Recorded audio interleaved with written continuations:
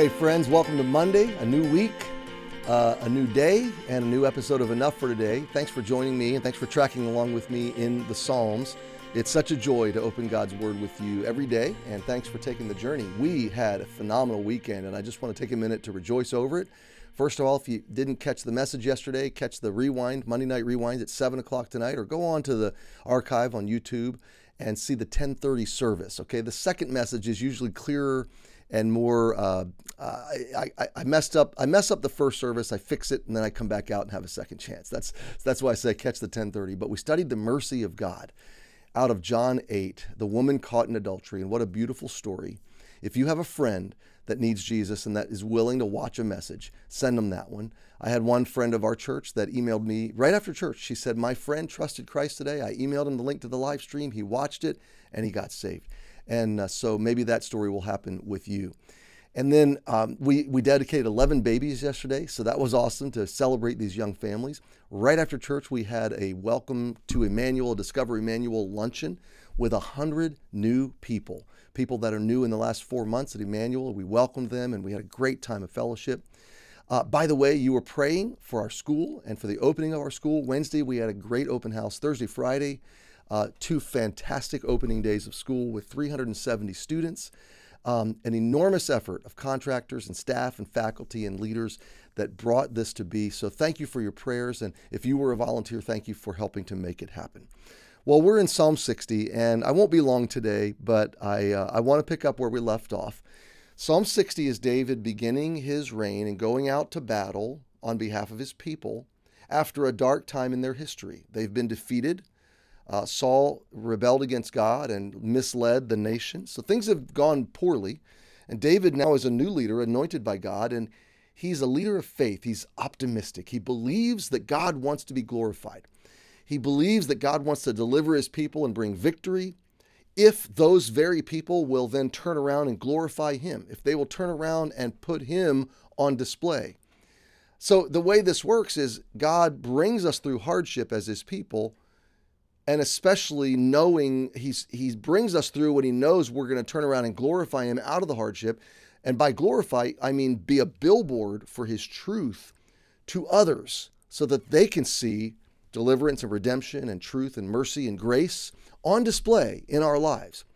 So David says that God brings us through hard things, verse 3, makes us drink the wine of astonishment, but he's given us a banner to them that fear him. This banner is this identity, this truth in him, that it may be displayed because of the truth.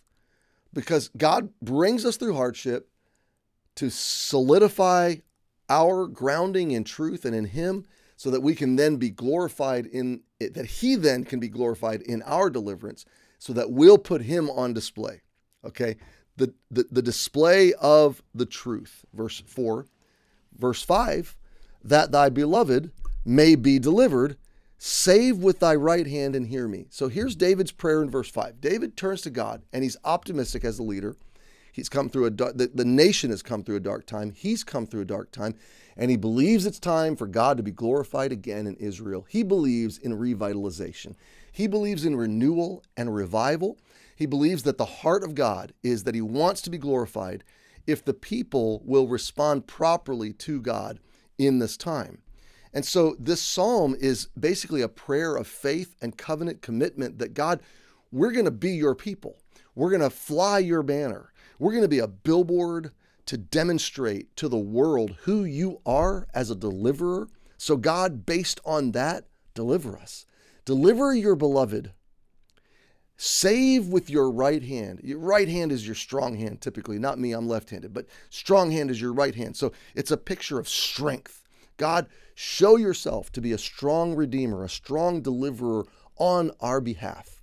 Rise up for us so that others, not just so I can be delivered and comfortable, no, so that others can see the deliverance, so that others can see your hand bring us through trouble and redeem us and save us. Save with thy right hand and hear me.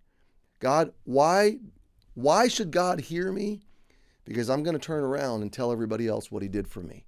I'm going to turn around and hold up the banner. I'm going to turn around and let it be displayed in truth. Listen, my friend, God still does what God does. He's still a deliverer. He's still a redeemer. He still wants glory in his people. And if you're a believer, you're his people. If you are part of a healthy Bible-believing church, you're his people. And so just like he wanted to be displayed like a billboard, he wanted his people to give him a good name among the nations so that anybody could choose him and come to him and experience his mercy and grace and redemption. So today, we as believers, the church, we are his people. We're to fly his banner. We're to proclaim and herald his truth. We're to put him on display in our lives, in our hearts, in our attitudes today, this week, and forever until we see him. We're to display him. And you can bank on this.